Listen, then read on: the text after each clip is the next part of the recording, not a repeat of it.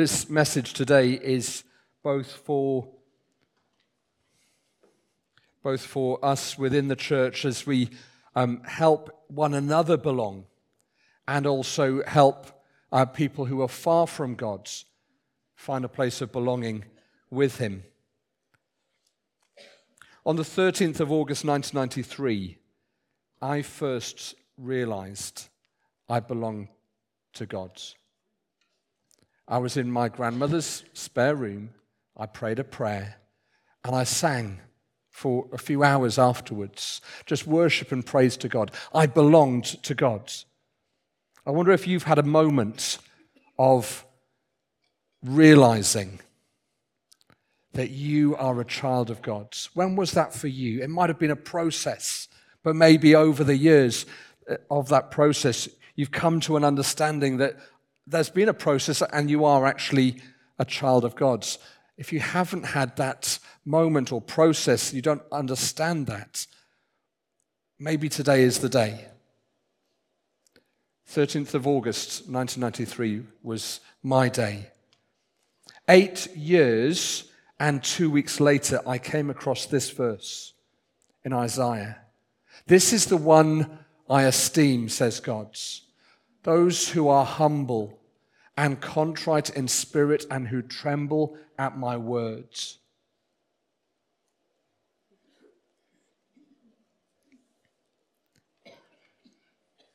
It had a massive impact on me at that time. Completely undid me, if that's the right phrase. Weeping, sobbing, because I realized that I hadn't been living my life under God's words, taking it seriously.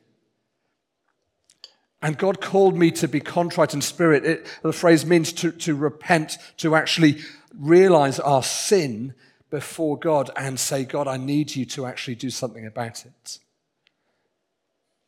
And as a 19-year-old, God humbled me. And this week, God has brought this verse and my birthday, my second birthday, to mind. That I belong to God, but also as I belong to God, God wants me to be a person who trembles at His word, not just reads it and then forgets what it says. Or reads it as, well, that's a nice story for Sunday school. People lowering a friend through a roof, and we could do a nice craft. And everyone says, yay, praise God at the end. It's not just a Sunday school story. This is Scripture. This is God's words, and therefore, I'm going to deal with it in a different way. I wonder when the last time you trembled at God's words.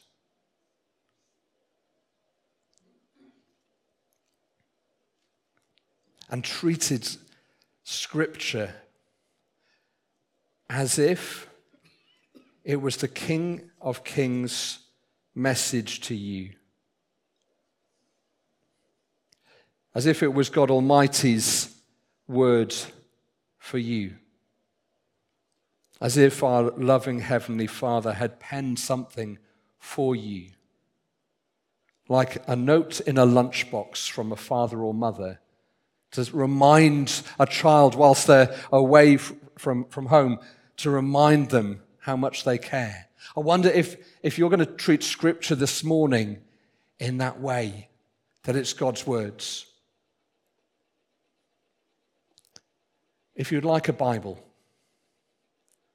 please raise your hand and someone will come and bring one.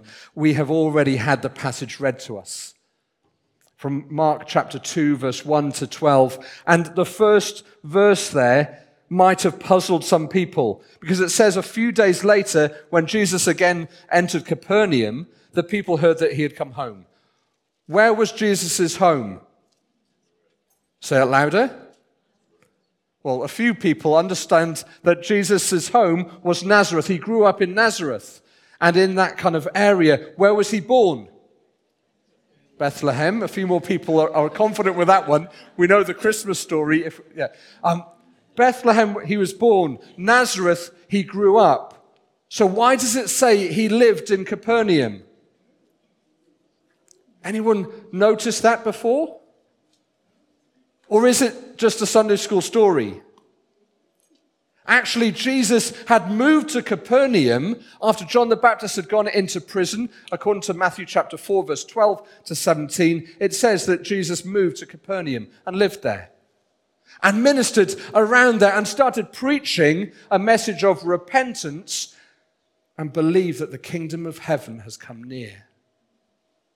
And in this passage, what we see is a message of repenting in terms of changing our minds, not just turning away from sin and turning to God, but metanoia, the word repentance, is a changing of our way of thinking because the kingdom of heaven has come near. And we see in these verses the kingdom of heaven come near. I wonder if this morning God is going to change our ways of thinking. It's a beautiful passage. It shows us Jesus' power and ability. It shows us the commitment and determination of friends. It shows us Jesus' authority to forgive sins. It shows us also, though, that there are different ways of responding to what Jesus is doing.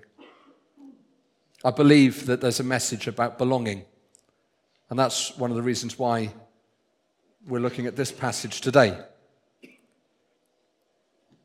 And I want us to think of a question. Am I willing to do whatever it takes to bring people to the feet of Jesus, for Jesus to do for them what only Jesus can do? As I said, this is a message for people within the church as we help people within the church live with one another and belong to one another, but also whether we're willing to help people who are outside of the church to find their way to Jesus. Are we willing to do whatever it takes to bring people to the feet of Jesus so that Jesus can do for them what only Jesus can do? As I was going through this passage, thinking through this question and praying through this question, I realized, and I'm a pastor, so I should say, oh yes, I'll do whatever it takes. But I realized that my answer actually wouldn't necessarily be yes all the time. Is it just me? Or would others also, if they're honest, say, no? Let's think of some examples. Would we be willing to never come to church on a Sunday if we were to go and meet people and bring them to Jesus on the street? Well, but I like church on a Sunday. Ooh, challenging. Would we be willing to go to Madrid like Hannah is doing? Where's Hannah gone? There. To do whatever it takes to go to somewhere else in the world to help people come to the feet of Jesus. Would we be willing to do that? Would we be willing to say something in work so that someone encounters something of Jesus? Would we be willing within church to move a chair to allow someone to come in to that place? Would we be willing for someone to sit in our chair? Oh, now we're getting personal. Some people are going, well, no. In the chair that we like. Or in a life group, would we be willing to allow someone to share their needs again and again and again and again? And we will listen and love them and pray for them and be persistent in loving them and caring for them again and again if it's going to helpfully and eventually bring them to Jesus. I wonder what your answer would be.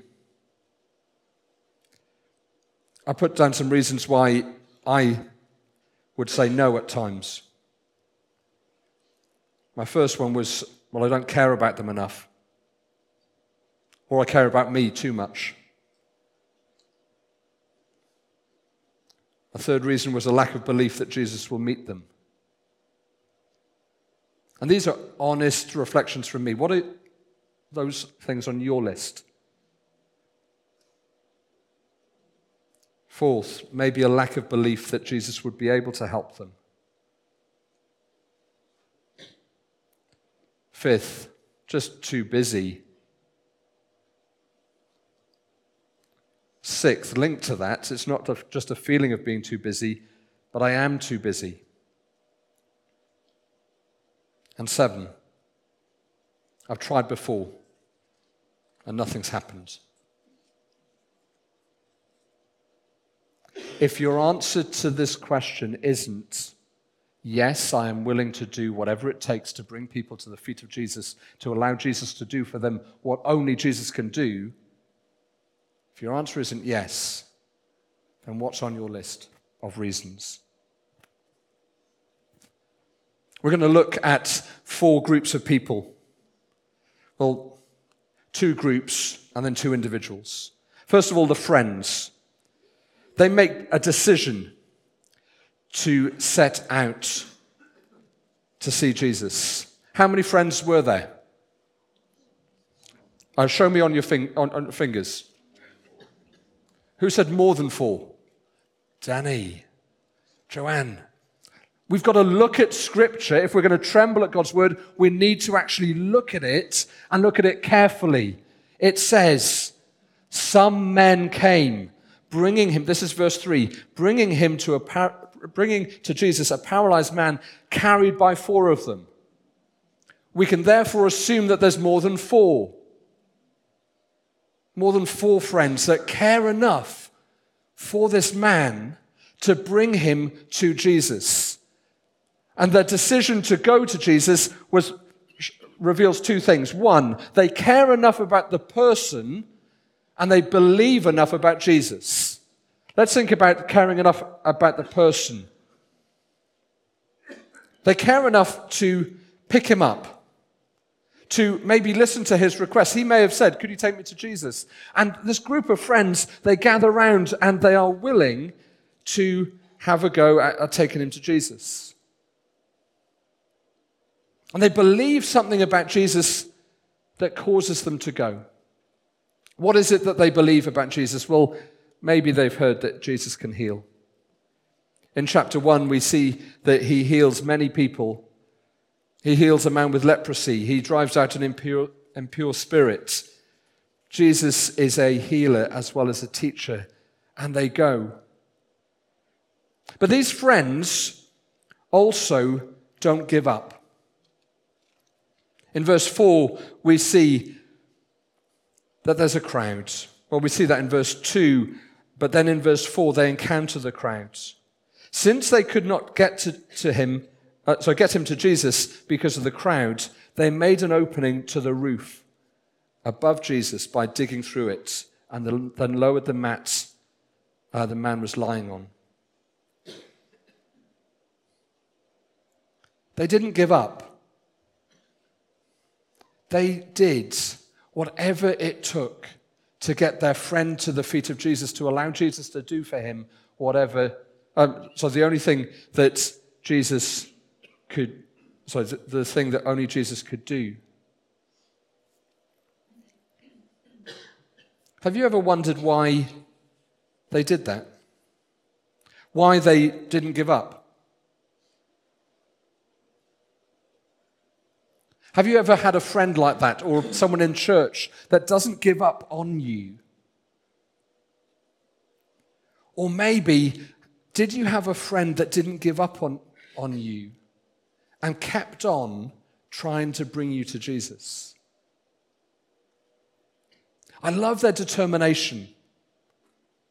I told this story in Robertswood School back in February, and a lot of the children clearly hadn't heard this story before.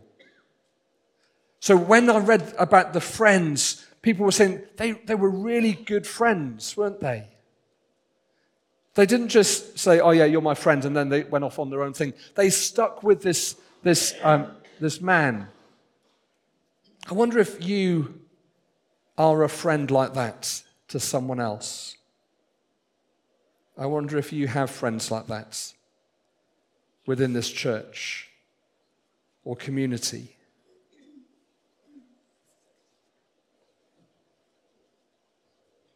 What was the alternative decision for these friends? Well, first of all, they didn't need to go out of their way to take him to Jesus. So they could have said, no, I'm not bothered. I'm not going to bother. I'm just going to leave you where you are. But they do choose to go. But there's also an alternative decision moment when they get to the crowds, when there's a barrier.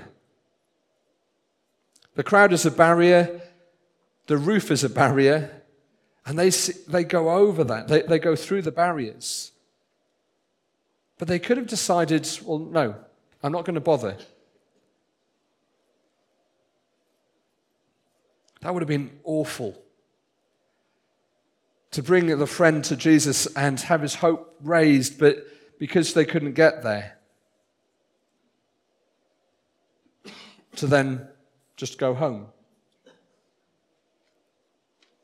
I wonder if you've ever experienced someone stopping or giving up, bringing you to Jesus. And it might have been within a life group setting that someone has just said, actually, I can't cope with your needs anymore.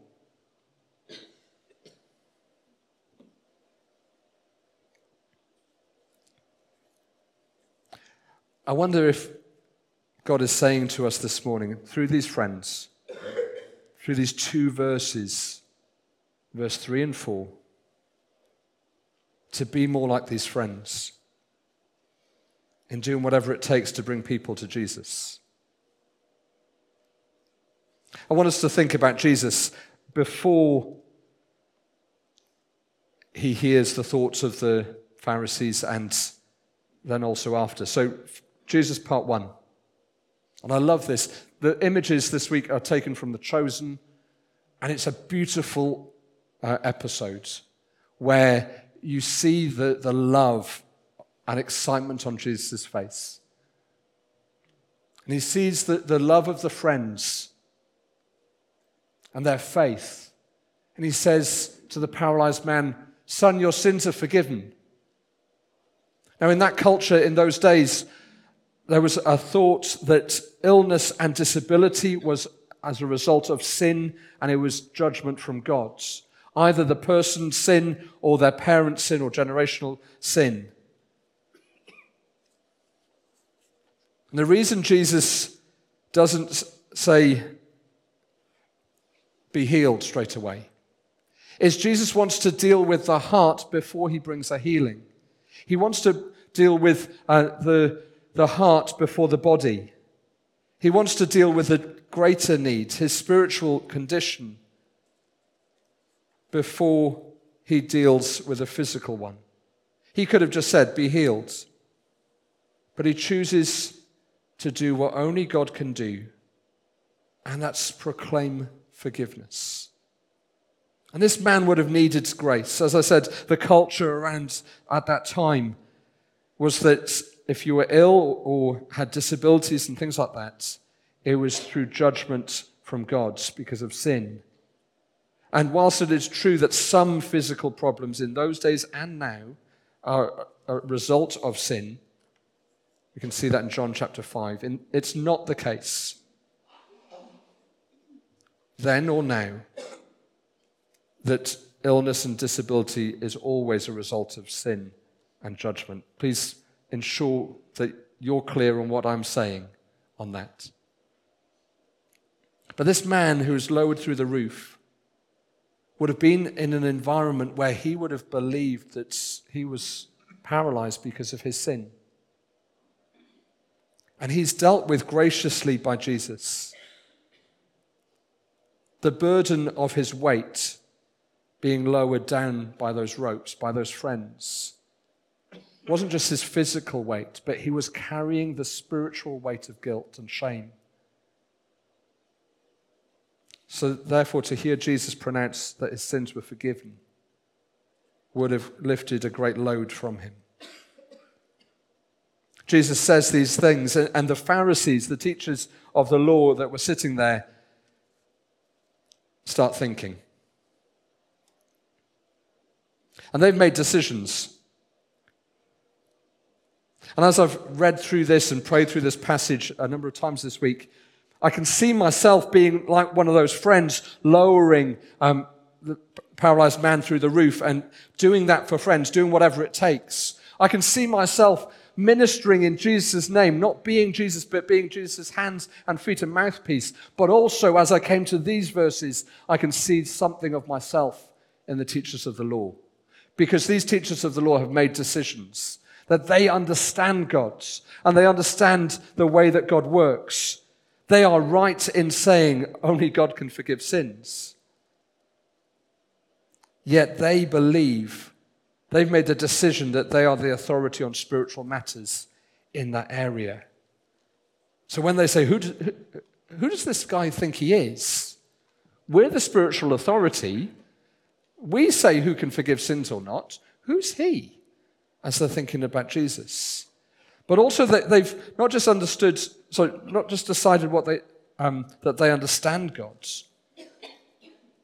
but they've decided the outcome for the man. They've decided and made a judgment of what is possible.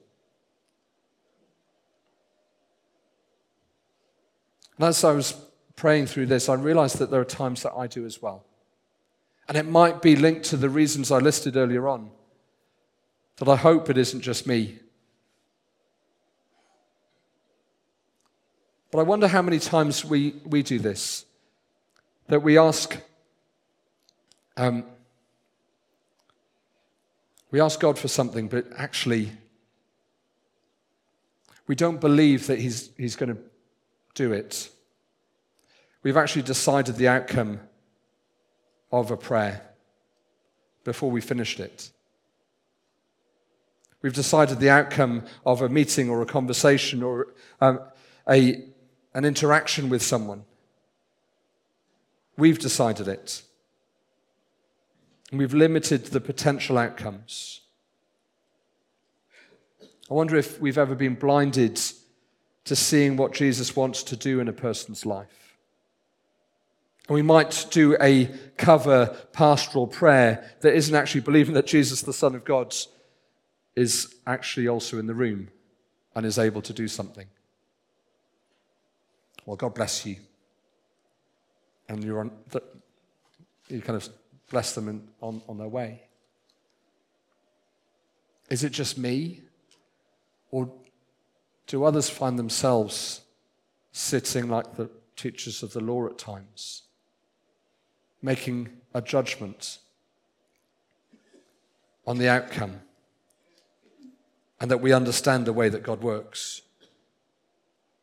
I said that we would look at Jesus in two parts. The first part, He forgives sins. The second part, He shows His identity and authority and ability. He asks them, why are they thinking these things? Which is easier for Him to say, your sins are forgiven, or to get up, take your mat and walk?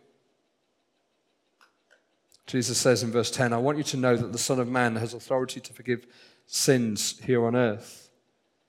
So He said to the man, I tell you, get up, take your mat and go home.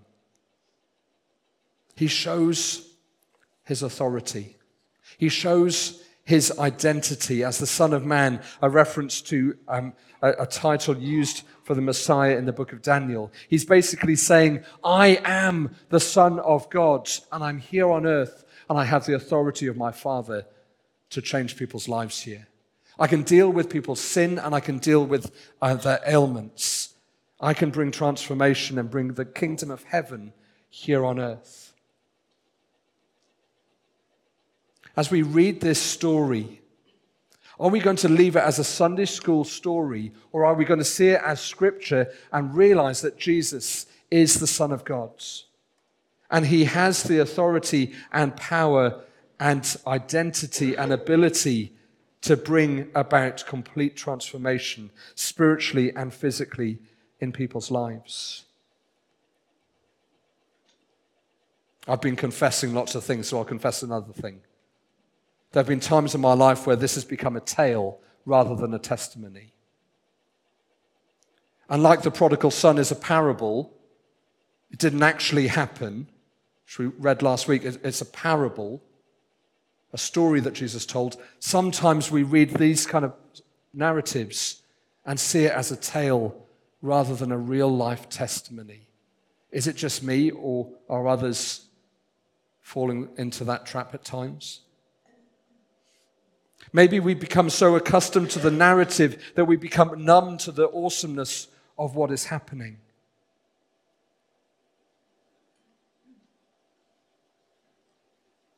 Father God, help us to tremble at your word. Help us to see the truth of who you are through this passage. Reveal yourself like you did in Capernaum. Reveal yourself to us this morning.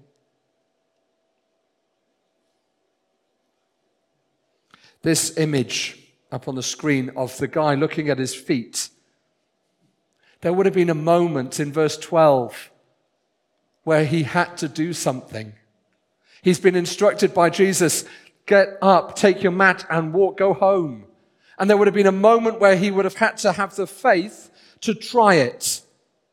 He would have had to have the faith to accept the forgiveness of sins and try to live free.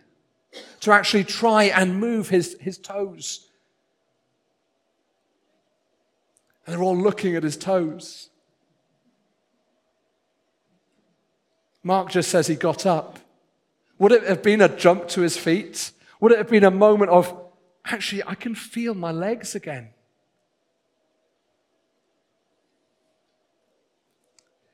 It's really important that he got up, not just to show that Jesus has the power and authority and things, but it gives us an example for us to follow. And I believe there are people here this morning who are like this man in verse 11 rather than verse 12. Jesus has told you you're forgiven. Jesus has told you to get up, leave that stuff behind, leave the floor behind, and get up and walk by faith. And you're in this moment between verse 11 and verse 12. And Jesus is saying, get up. Have faith to rise up. Take your mat and go. Walk in your forgiveness. Walk in your freedom. Walk in your healing. Have that faith. And the crowd around just burst out in praise.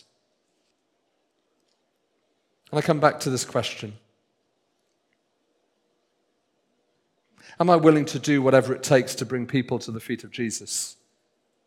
To allow Jesus to do for them what only Jesus can do.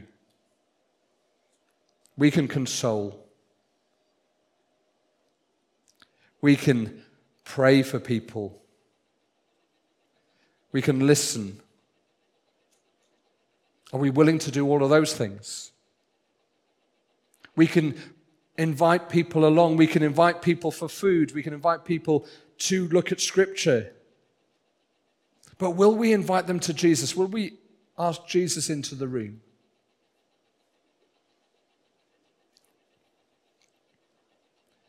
Or will we come up with reasons why not?